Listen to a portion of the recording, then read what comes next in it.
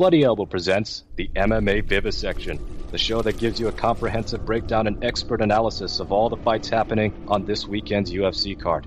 Here are your hosts, Zane Simon and Connor Rebush.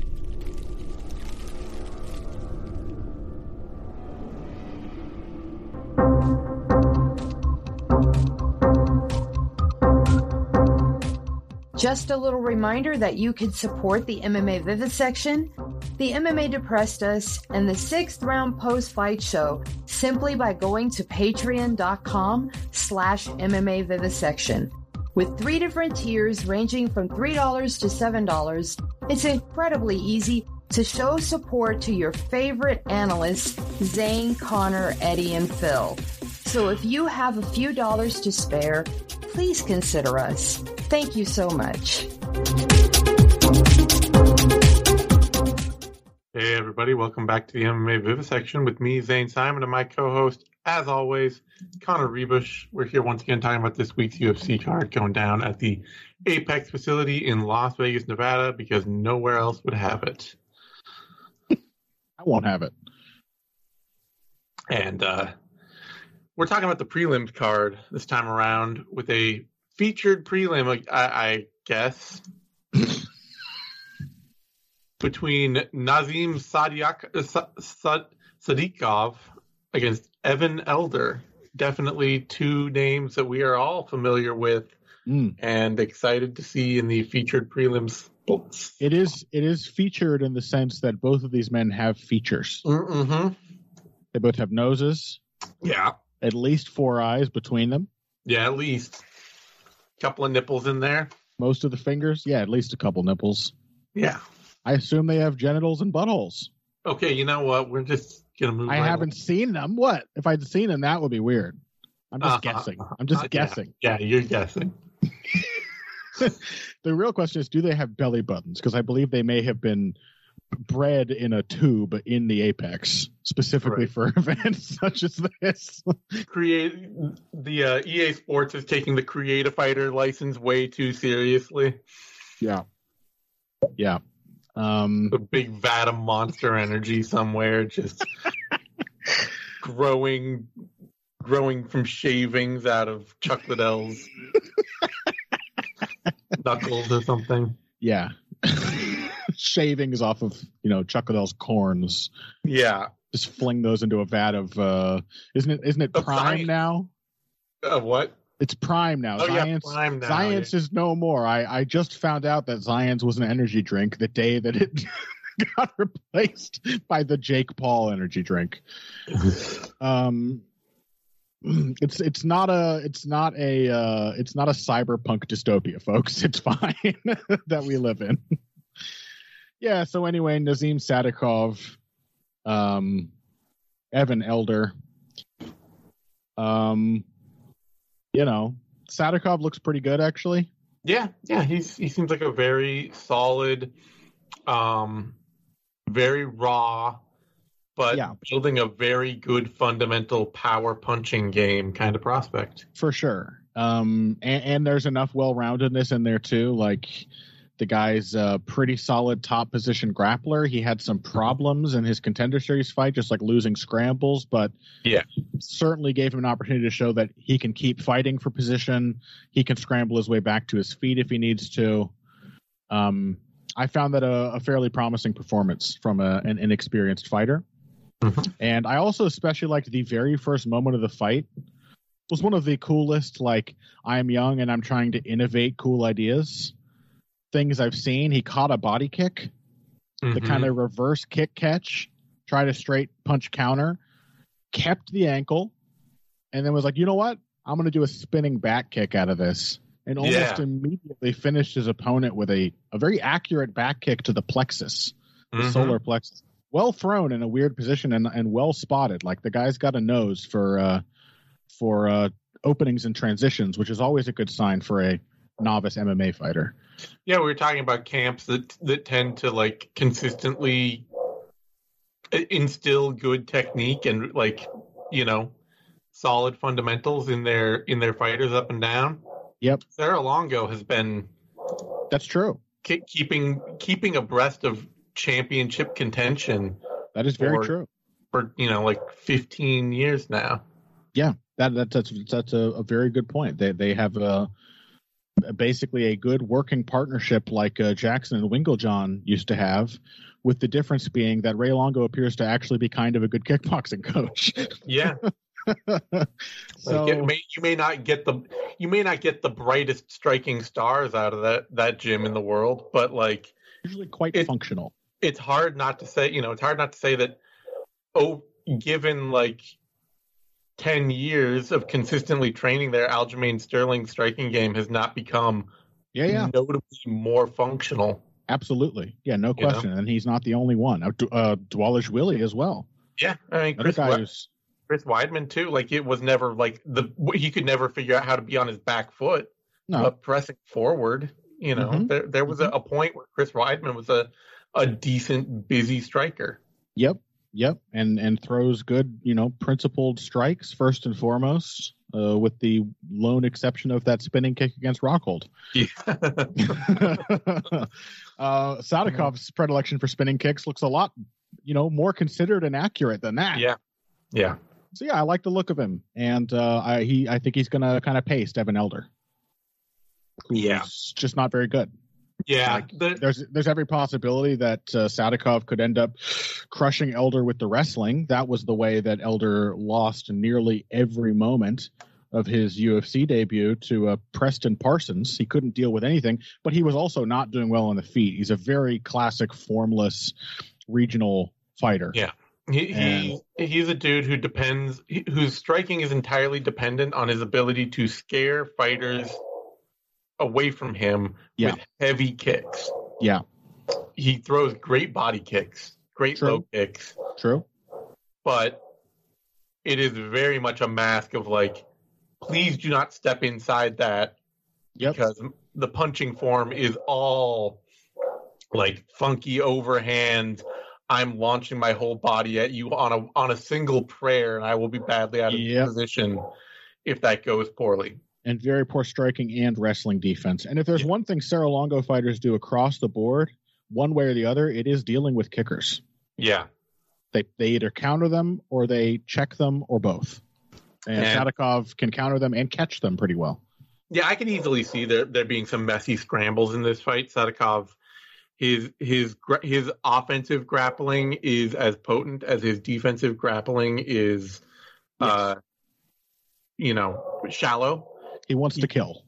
Yeah, he wants to kill. He's always trying to jump on things, and it puts him in bad positions. Yeah. And Elder is not unathletic. No. He has the speed and strength to compete. Like, he kept in that fight with Parsons at least reasonably well from a physical standpoint. Yeah.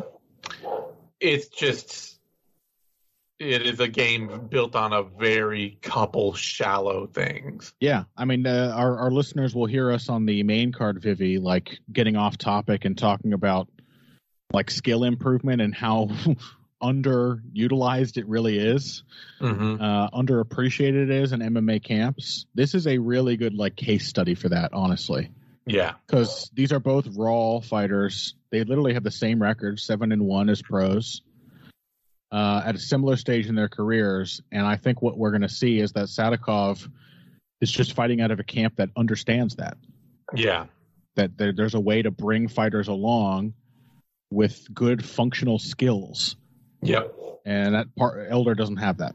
No. It just feels, for Elder, it's very much, well, I mean, it's interesting because he is apparently now he is a hoofed guy. Oh, that's got to be recent, though. Yeah, I got either that or he's got to be still so early in the hoofed process we know and love. Yeah, that I'd be surprised if it showed up overnight.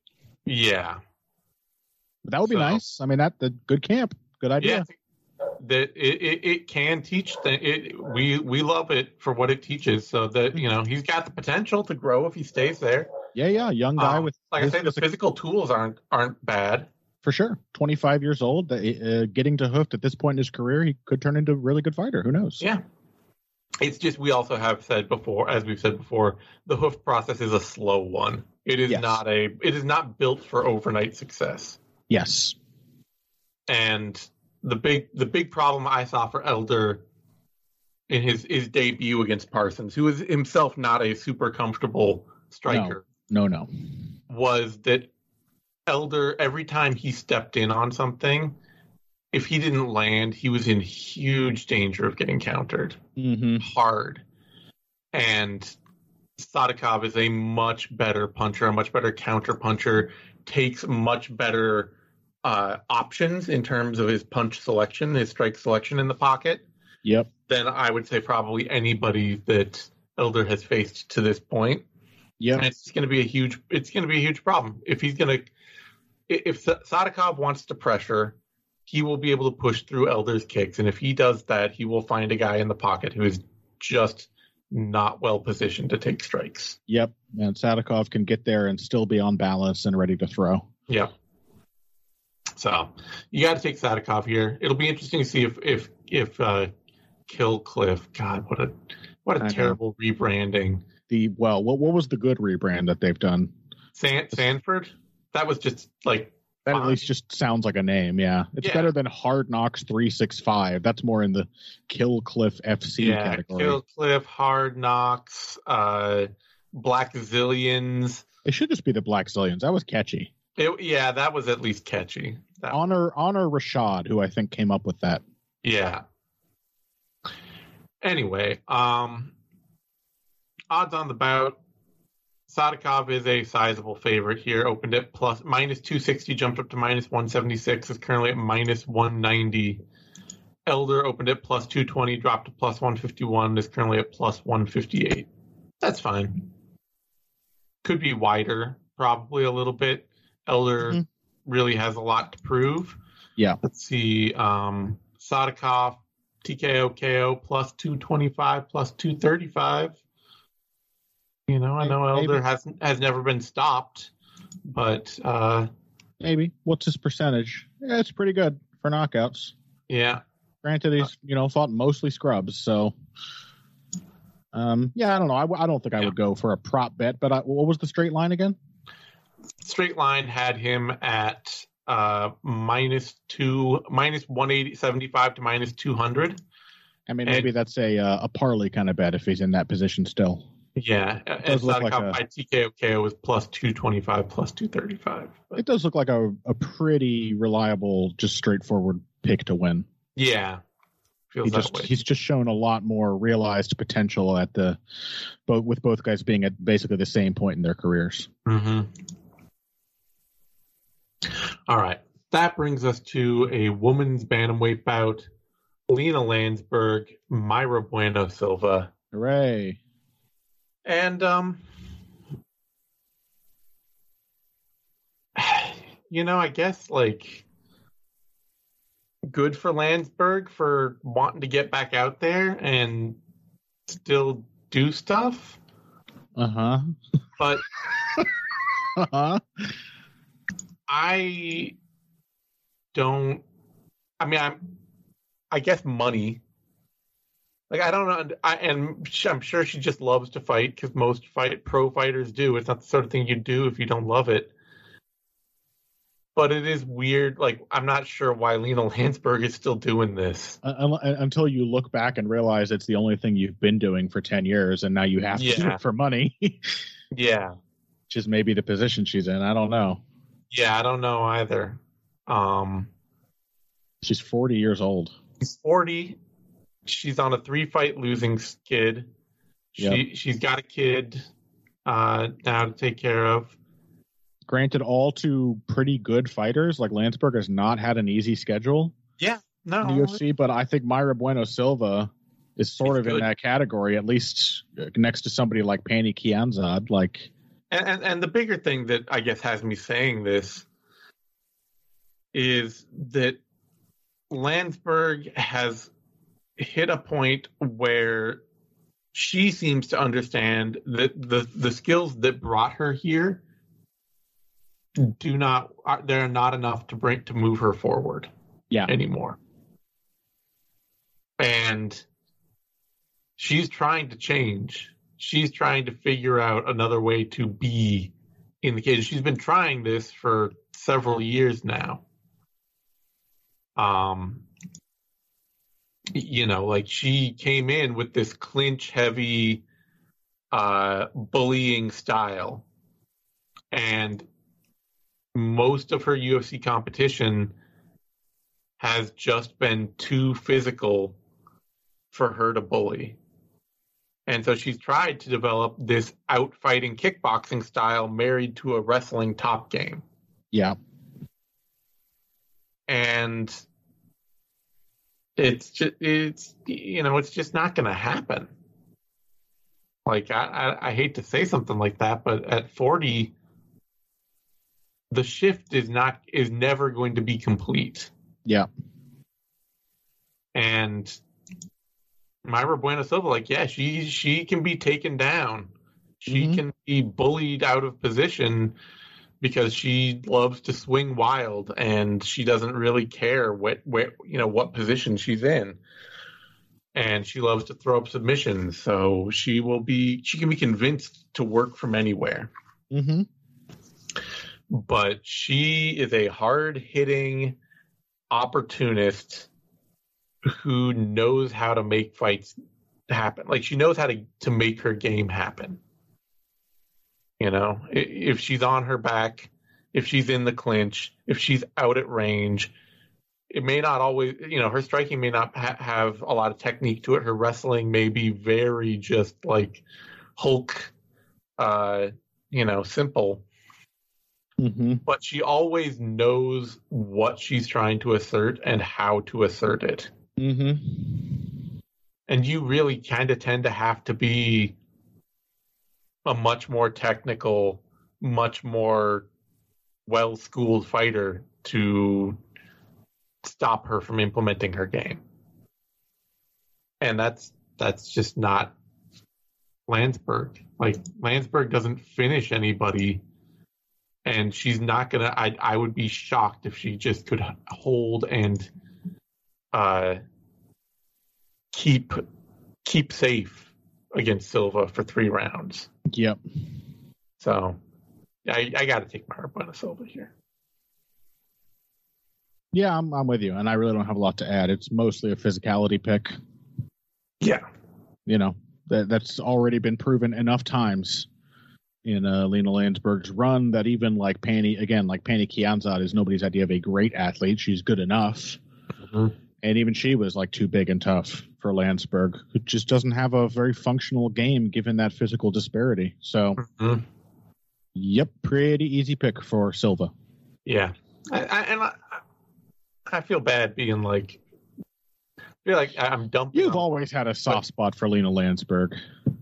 I mean, she tries hard, and she came to the UFC with a very decided thing that she likes to do in the cage. And I love that. I love seeing somebody who isn't the best athlete in the world works hard, and she's tried to adapt. She has done serious work of trying to change her game and trying to be a better, more well-rounded fighter. Yeah, you can see it. It's a bit like Betch Correia, where it's just like, I can see all the things you're trying to do. You're not a physical force. Yeah, and hey, she's pulled a couple of upsets where you're like, she's consistent and hard-nosed enough to surprise people that look like they have that kind of physical potential. Yeah. If you are willing to, if you cannot fight off your back, and if you cannot fight off the cage, Landsberg will put you there, and she will keep you there. Yep. But it also feels like the wheels are just falling off. Like, yeah, exactly. Like I say, she's too old now. Yeah, and she's trying to get away from that because it hasn't been working the way she wants it to work. So, you see her last time out against Carol Hossa, and it's Hossa holding her against the cage while Landsberg tries to be an out striker, an out boxer. So, yeah,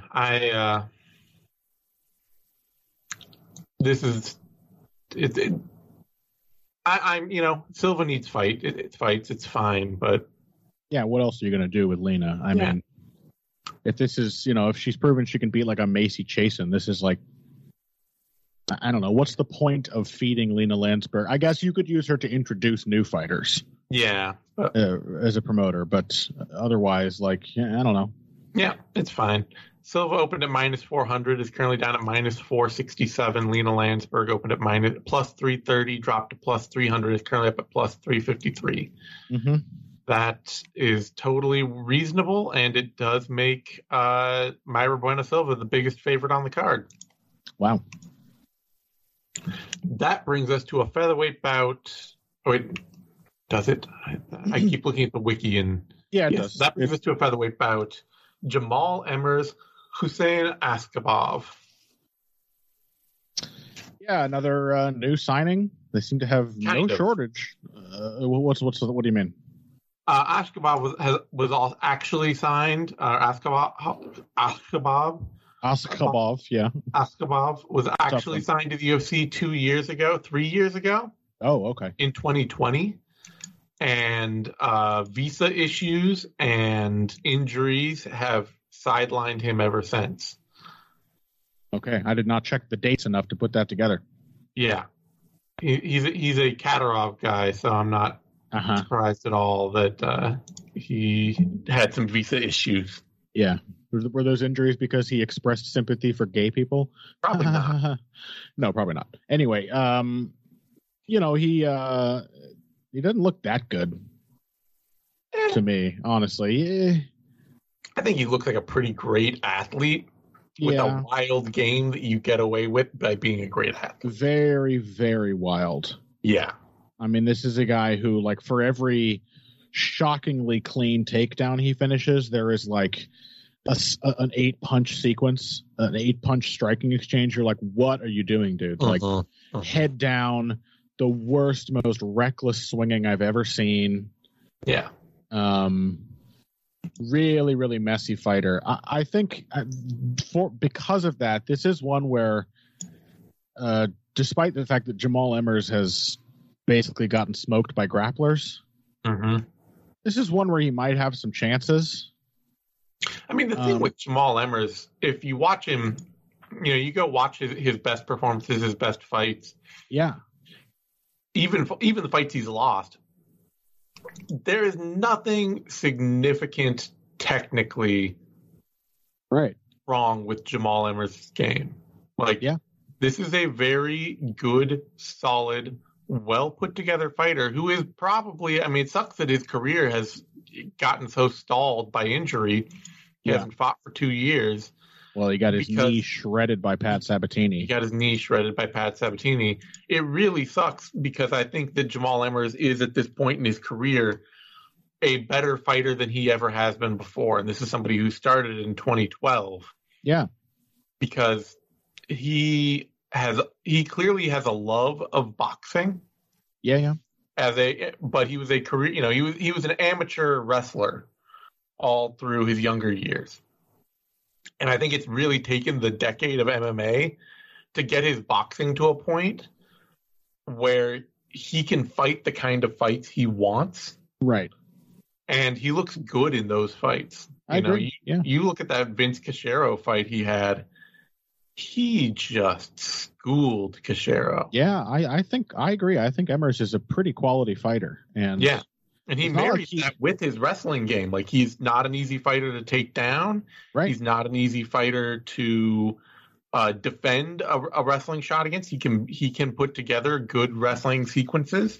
He is a very punishing, forward-moving, aggressive volume boxer. Yeah, he is with some stylistic differences, a little Bobby Green-esque. Very.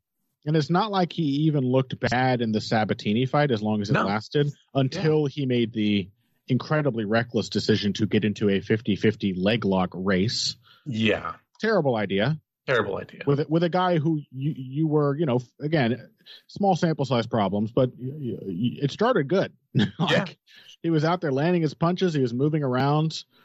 He actually sat. I don't think it was a true knockdown, but he did something I'm always clamoring for punchers to do against grapplers, which is, interrupt their shots with body blows. He sat Sabatini down with a left hook to the liver as he was trying to go in for a shot. That's how it ended up on the ground. Yeah. And then he jumped on him and he rode out a couple scrambles, maintained mount. Like, hey, this guy's got a feel for this scrambling business. You can see the wrestling background there. He's floating and riding this position really well. Yeah. And somebody who he drove Giga Chikadze to a split decision. Yep. He's a solid fighter. He really is. But he also made a terrible, terrible strategic decision trying to go for a toe hold of all things, which he did not appear to have any idea of how to finish beyond just cranking on the foot.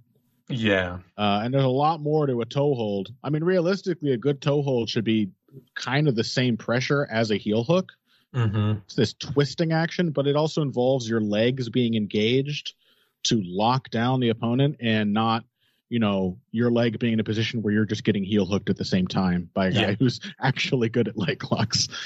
So, I think just some misfortune, a couple of bad decisions, and then the injury that resulted from that bad decision. Tough to know where he's at. And I don't know what the story was with they tried to book him against Daniel Pineda. Yeah. Like not that long after the Sabatini loss. Mm-hmm. Like 8 months later. It just says canceled on Tapology. I have to wonder if he got into camp or had a recurring knee injury or something. But that could be a career-ending sort of problem that he sort of walked himself into there. Yeah. So I don't know. I would like to say I kind of favor his chances against Askapov because Emmers can shut down a single shot takedown, which tend to be Askapov's best takedowns. Mm-hmm. When he just shocks his opponent and runs them off their feet. I've seen him beaten out in clinches and resulting tie-ups when the initial shot doesn't succeed enough times to think that Emmers can do it. Mm-hmm. And he's a complete mess as a striker. Mm-hmm. Just a complete mess. So I'm very tempted to pick Emmers. My real problem is just really doubting where he's at after that injury. Yeah, I think, too, you have to look at, the other unfortunate thing here is, Emmers is a great argument, too, for why sports aren't fair. Well, yeah. Because, we talk, this is somebody who makes all the right decisions. He does all the right things. He not in the cage, but I mean with training, This is somebody who's clearly put in the work. Yeah, he's progressing in a reasonable way. He has crafted a complete MMA game that serves him well. Right. And it's very functional. It's based on aggression and pressure and volume. It includes good wrestling, and it is just functional. And he has just regularly lost over his career to good athletes who can do really good athlete things to him in the moments of decision making where you don't always necessarily make the right decisions. His margin is just smaller. Yeah. He's not a bad athlete, but he's not the cream of the crop. And unfortunately for him, his game, the very good, smart game that he's put together, it is a very much throw yourself into the teeth of your opponent's offense kind of game. Yes.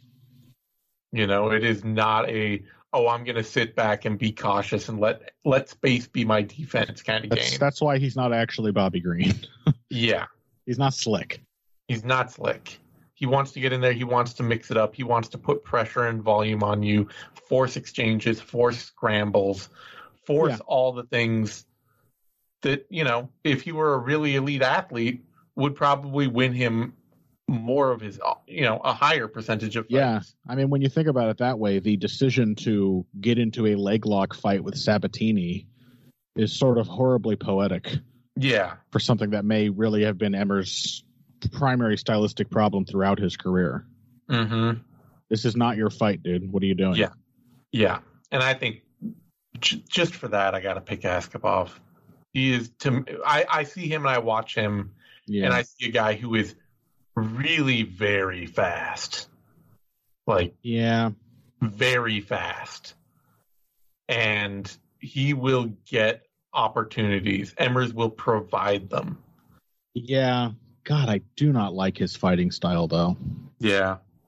And he has largely been going out there. And, I mean, there's some exceptions. His record isn't, completely cans. Yeah. But it's a lot of just shocking, less experienced fighters in the first round with his insane aggression. Mm-hmm. And every time that doesn't happen, it does tend to be a pretty tooth and nail fight. Yeah. Yeah, okay. Especially because of the doubts I have. I don't have a good feeling about Emmer's, again, like fatally poetic decision in the Sabatini fight. Like at 31 years old, when you really should be peaking, to then have your knee just destroyed and sidelined for 2 years. And then your next fight, when you're already a guy who can get suckered into other people's fights, to go in there against someone who's just insanely aggressive and single-minded. Yeah. If he starts cold at all, it could be a really bad tone set very quickly. Yep. I got to ride with Askabov here. Yeah, I'll go with you. I'd love to see Emmers win, man. I would love to see him have a little post-prime run here. I mean, yeah, I like his game. I like what he's done. Yeah, me too. He's put together a really good, solid style, and he's done it through a lot of hard work. And it's really, you want to see that kind of stuff pay off. Askabov opened at minus 235. He's currently up at minus 135. So, gamblers are not feeling the certainty. They're not feeling all that certain on the Chechen after a few years on the sidelines. I'm just saying, 23-0. I mean, yeah, he's got the long layoff too. Who knows? Yeah, but he does at least have there's only one thing he wants to do, and that should be handy. Emmers opened at plus 200. He's currently down at plus 111. So Emmers is, I guess it's one of those things probably for gamblers. They see the fight, the line started wide, and they see Emmers as like, oh, he's actually pretty decent. They're both guys have big X factors. Yeah. Take the chance on the underdog bet there, maybe. I think it should be close. I don't really feel like a really compelling reason. I can't picture super clearly how Askabov beats Emmers everywhere. I think Emmers is just can fundamentally compete with a lot of people basically everywhere. Yeah, he really can. That brings us to a light heavyweight bout. Ovince St. Preux, Felipe Lins. Yeah. And why is this so low on the card? Like it's not a good fight really, but it does seem like more relevant than most of the. Why is William Knight Marcin Prachnio on the main card? That's the question, yeah. Because even just in terms of credentials and all that, like OSP has been a headlining attraction for the UFC for years. Yeah, and Lins is a former PFL champ, which is at least it's a bigger accolade than Prachnio's one championship run. Yeah, and had a big performance in his last fight. Yeah. I mean, he had his fight against Prachnio. Yeah, and he beat him. He kind of wrecked him. I mean, it was suddenly Felipe Lins looking hot and skinny, and it was like, ooh, this guy might have been a light heavyweight all along. Yeah. It's all bad news for Ovince St. Preux. Yeah. Has always been a guy who depends on, I'm going to have a bad fight, but at some point I'm going to pull off a ridiculous moment of power that turns this fight around for me. Yeah. That has always been OSP's thing, to be the monolith that can get beat up for 2.5 rounds and then land one looping left hook that just crushes his opponent. Yeah, just looking sort of sad and miserable the whole time. Yeah. And then just discovering that, you've won approximately 50% of all these fights for a reason. Yeah. And that reason is diminishing with time. Yeah, that the ability to pull the trigger and find that moment has only become less and less. Yes. And Lins is not going to be giving up size and power to OSP. Not a lot of it. He looked like a bull in that Prachnio fight. Mm-hmm. And OSP is, for all of his size and power, does not fight with the confidence of a big, powerful dude. Mm-hmm. He, his heavyweight run was very notable for how absolutely terrified he looked of all the heavyweights. And, I just got to pick Lins to go out there. And as long as he's even if all he wants to do is throw punches, as long as he's willing to stalk forward and throw punches the way he did against Prachnio. 100%. This is his fight to win.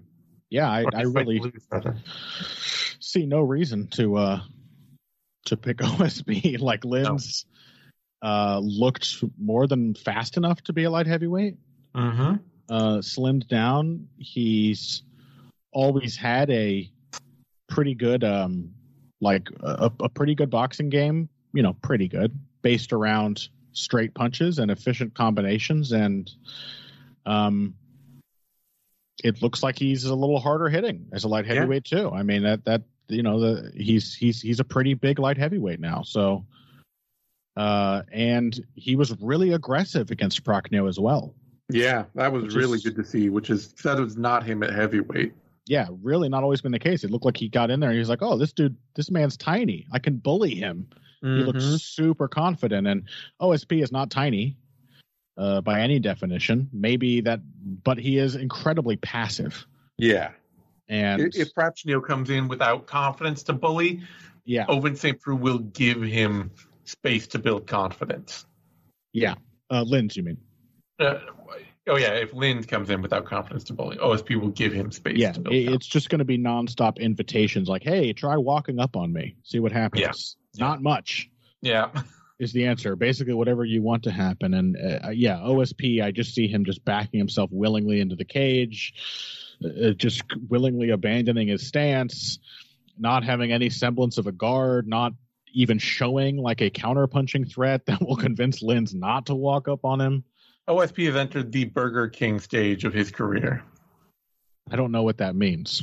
The have it your way stage. Jesus Christ. Yeah. I'm hating it. Yeah, I don't know. You're not the guy expected to be dropping fast food slogans. I'm really actually just stepping on that sweet Denny's royalty money for you. Yeah. Suddenly, wait, no. We can't talk about other fast food on here. OSP, we had the meats. Not anymore, though. I don't know what we're saying. I'm picking Felipe Linz. Yeah.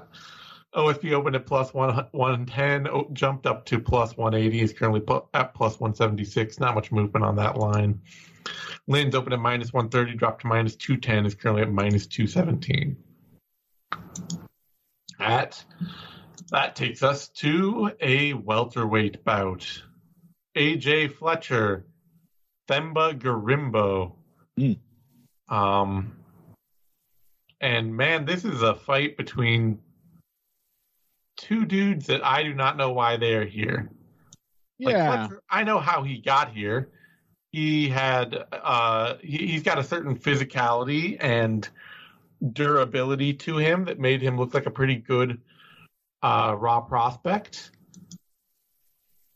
But Themba Gorimbo, his game is no fun at all.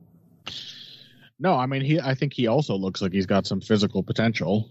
He's pretty wild. Yeah.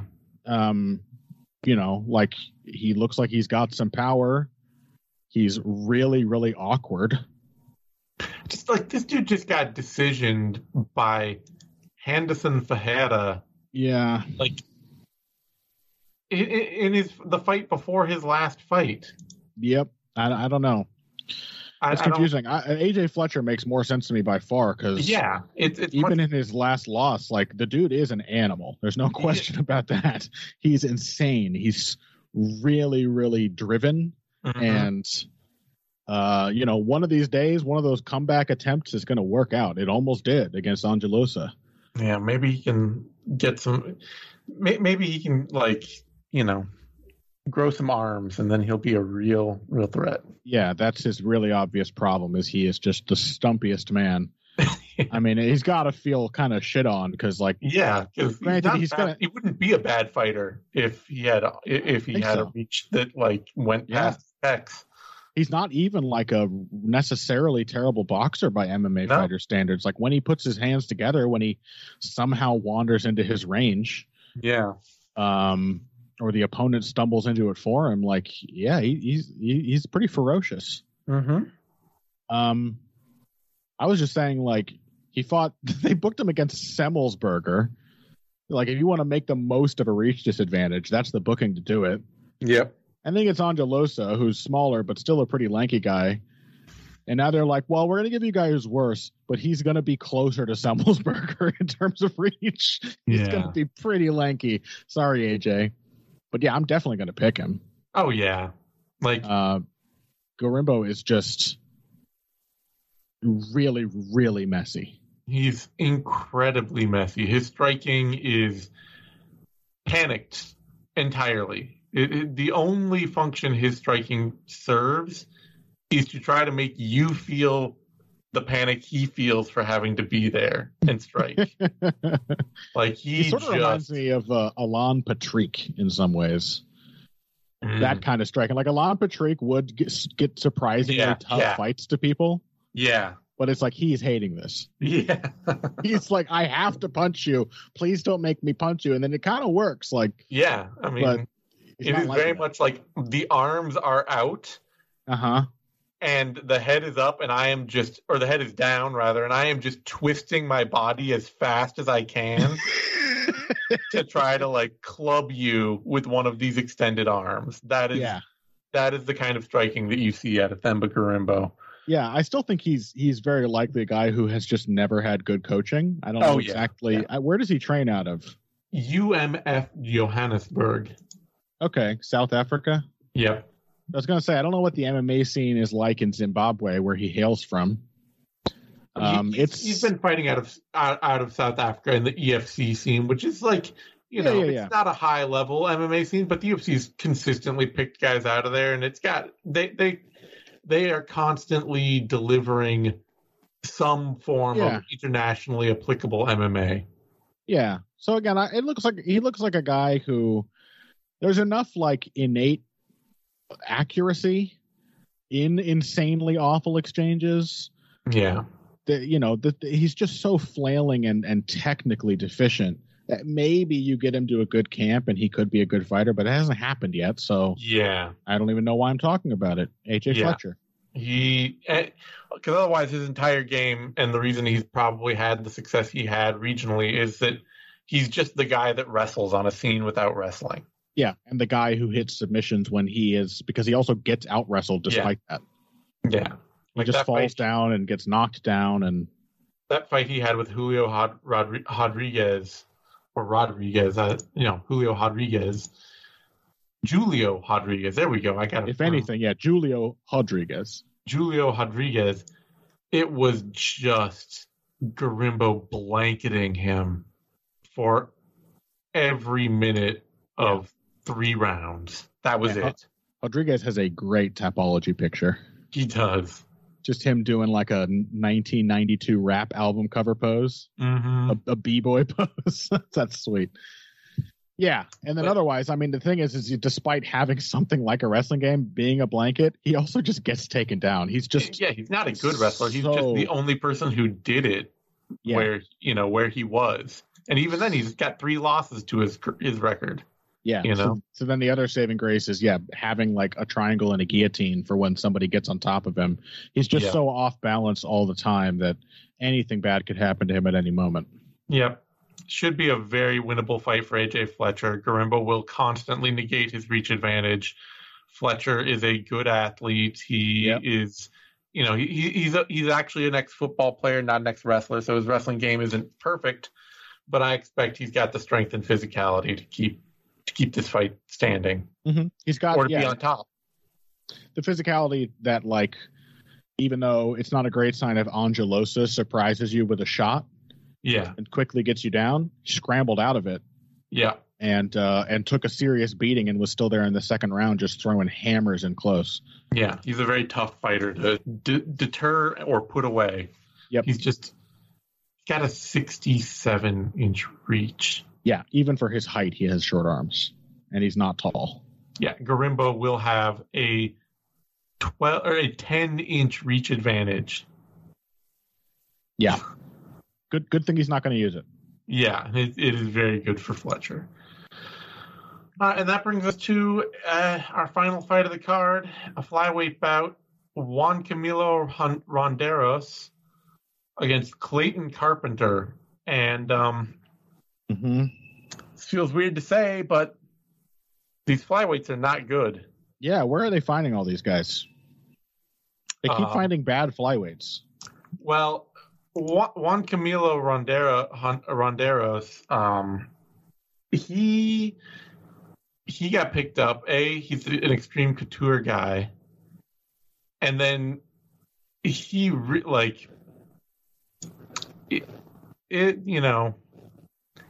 Eric Shelton should be ashamed because we watched Eric Shelton a lot in the when he was in the UFC. Yeah, and he really had the physicality to be a very good potential fighter. Yeah, and even the skills. Yeah, honestly, just not the brain of a good fighter. Yeah, and the reason Ronderos is here is that he beat Eric Shelton in a 5-round split decision. God, it must have been a terrible fight. His 4th pro fight of his career. It must have been an absolutely atrociously boring fight. I watched it, and it really, so much of it was Shelton backpacking Ronderos. And Ronderos taking Shelton down and just holding him against the cage. Yeah. And that is why Ronderos is here with 5 fights into his career. And then he gets shellacked by David Dvorak. Yeah. Because the biggest thing that Ronderos does is wrestle. And he's not a great wrestler, but he's tough and he wrestles. And that's it. Yeah. And Dvorak was just like, well, okay, I'm just better at you than you at everything. I can do that. That's fine. Yep. You heard him with a body kick. You heard him with punches. Choked him out with one arm. You beat him in the grappling positions. Dvorak's nobody's idea of an elite flyweight. He's just a solid fighter. Yeah. And so then we turn our attention to Clayton Carpenter, and you're like, okay, well, he must be the A side. Yeah, Carpenter can do this. And then you watch his fight that got him into the UFC on the Contender Series, and it's like, okay, you're kind of getting your ass kicked by a subpar athlete who's just big, and you are making a lot of mistakes in the wrestling, and you're not really finding any firm advantage anywhere, and you keep throwing yourself into danger.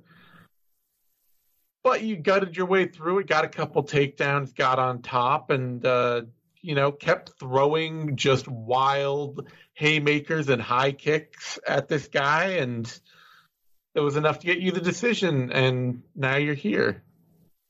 Yeah, I thought they used to not sign guys off performances like that. Dana White did this whole big posturing thing of like, this year it's tough again. Contender Series is tough again. We're taking only Joe Pyfer off the first episode. You want to be a man? Be like Joe Pyfer, you sissy scum. And which is not what we're asking for here. Yeah, that was all because Lorenzo Fertitta was there, showed up, and nobody had a good fight. Dana White was like, Contender Series is awesome. It's where the best fight the best. Oh, my God. That's so pathetic. He was actually, embarrassed in front of Lorenzo. Yeah. That is so pathetic. And so he made this big, and as of today, as I live and breathe right now, they signed, I think, at least 46, maybe 48 of the 50 winners off of the Contender Series that season. Literally everyone who went through and got a win. He's just the most full of shit man. He's just the most full of shit man alive. He literally only said that because Lorenzo was listening off camera. Yeah. And so it is just at this point a rubber stamp factory still. Yeah. Yep. Yeah, it's almost inexplicable when somebody gets a win and doesn't get signed. It is. The heavyweight guy on the main card was one of those cases, and it's like, why him? Yeah, and that that was why too.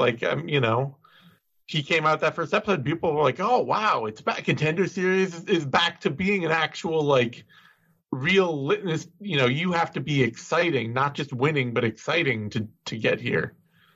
And no, it's just. I'd rather you not have to be just winning or just exciting. I'd rather you have to be good. Yeah, but because when they sign a guy just because he's exciting, like 60% of the time he turns out to be shit. Yeah, but it's such a better scouting system than tough. Well, no doubt about that. It's just they're bringing in real fighters, but the classic scouting system was the Ultimate Fighter, champions from other organizations that are friendly with us and will release their fighters to our contracts. Yeah. Managers who will tell us how good this young guy they have in the gym is. Yeah. That was the scouting system of the past.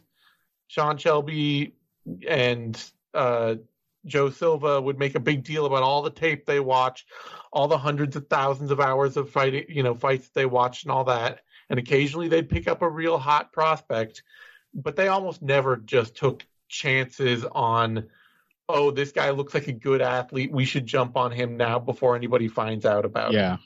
That was rarely ever actual scouting that they would do. Yeah, it was more like some manager I was doing coke with at Caesar's Palace told me about this dude. Yeah. We saw that Prado guy last week. Yeah. A good MMA scout would not have thought they had a genuine hot prospect in that. Exactly. But they did. They were fooled. We have Themba Garimbo here. Yeah. Why would you sign this guy cold? I don't get it. Very good question. So you take all, so the Contender Series to that end, it is worlds better as a scouting process, where at least you're sitting there watching these people compete even once, and then you're being like, okay, yeah, you won, great, go. It's better. It's not great, but it's better. But then what is the process for signing them? Well, they were there. They won. They were there. They saw them. I remember this guy's name when I'm booking this next, card 3 months out or whatever. Yeah. Anyway, I'm picking Clayton Carpenter. Yeah.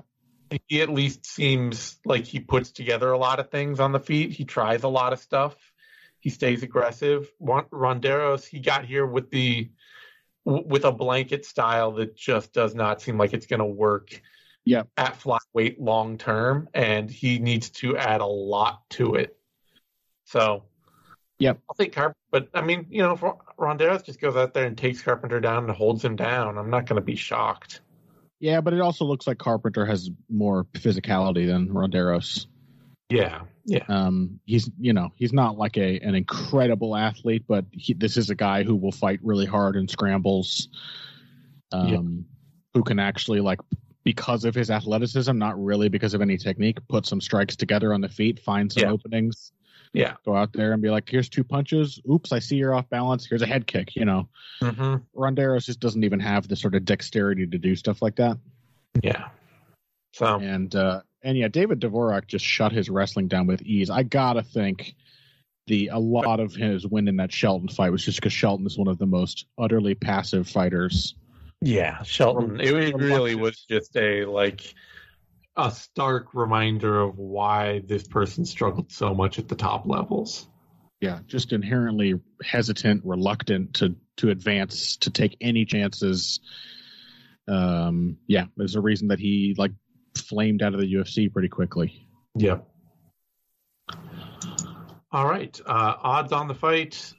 Carpenter is a heavy favorite, opened at -350, is currently up at -314. Ronderos opened at +285, is at +249. Carpenter should not be that heavy of a favorite. No. But he should be a favorite.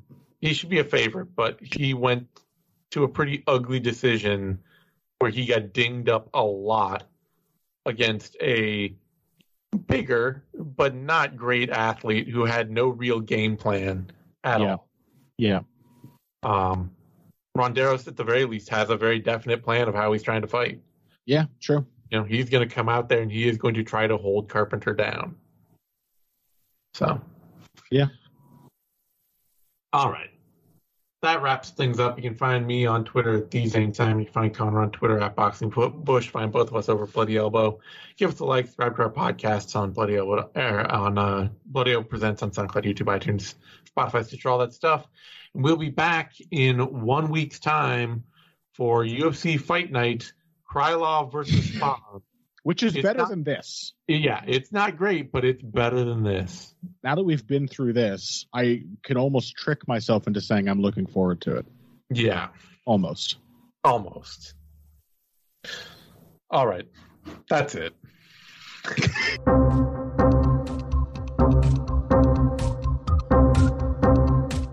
Just a little reminder that you can support the MMA Vivisection, the MMA Depressed Us, and the 6th Round Post-Fight Show simply by going to patreon.com/MMA Vivisection.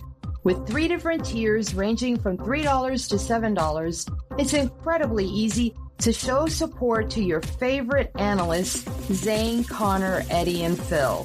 So if you have a few dollars to spare, please consider us. Thank you so much.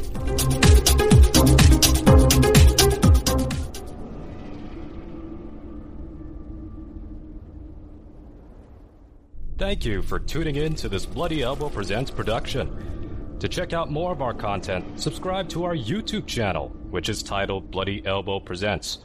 We're also on SoundCloud, Apple Podcasts, iHeartRadio, Stitcher, Spotify, TuneIn, Overcast, Player FM, and Amazon Music. Just search for Bloody Elbow Presents and you'll get brand new shows throughout the week, including Care Don't Care, the Level Change Podcast, the MMA Vivisection, the 6th Round Post-Fight Show, 6th Round Retro, the MMA Depressed Us, Crooklyn's Corner, exclusive fighter interviews, show money, guest podcasts, the Hey Not the Face podcast, and radio-style play-by-play for every UFC pay-per-view. Be sure to follow us on Twitter at Bloody Elbow, Facebook at facebook.com/BloodyElbowBlog, and as always, on BloodyElbow.com.